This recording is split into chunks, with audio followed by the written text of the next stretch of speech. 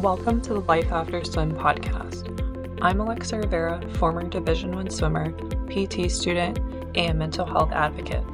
The loss of community after swimming is one of the biggest shocks in retirement. I hope this podcast gives you a sense of community you once had as a swimmer. The swimming community is so small, so don't be surprised if you hear from someone you know. I also strive to break the stigma of mental health in the swimming community by engaging in real and honest conversations. You are starting a new chapter in retirement, and with that, there are a lot of unknowns. I don't have all the answers, but hearing other stories can give you a new perspective and help you navigate life after swimming. The mission of Life After Swim is to educate and empower current and former swimmers to make the rest of their life the best of their life. Now on to the show.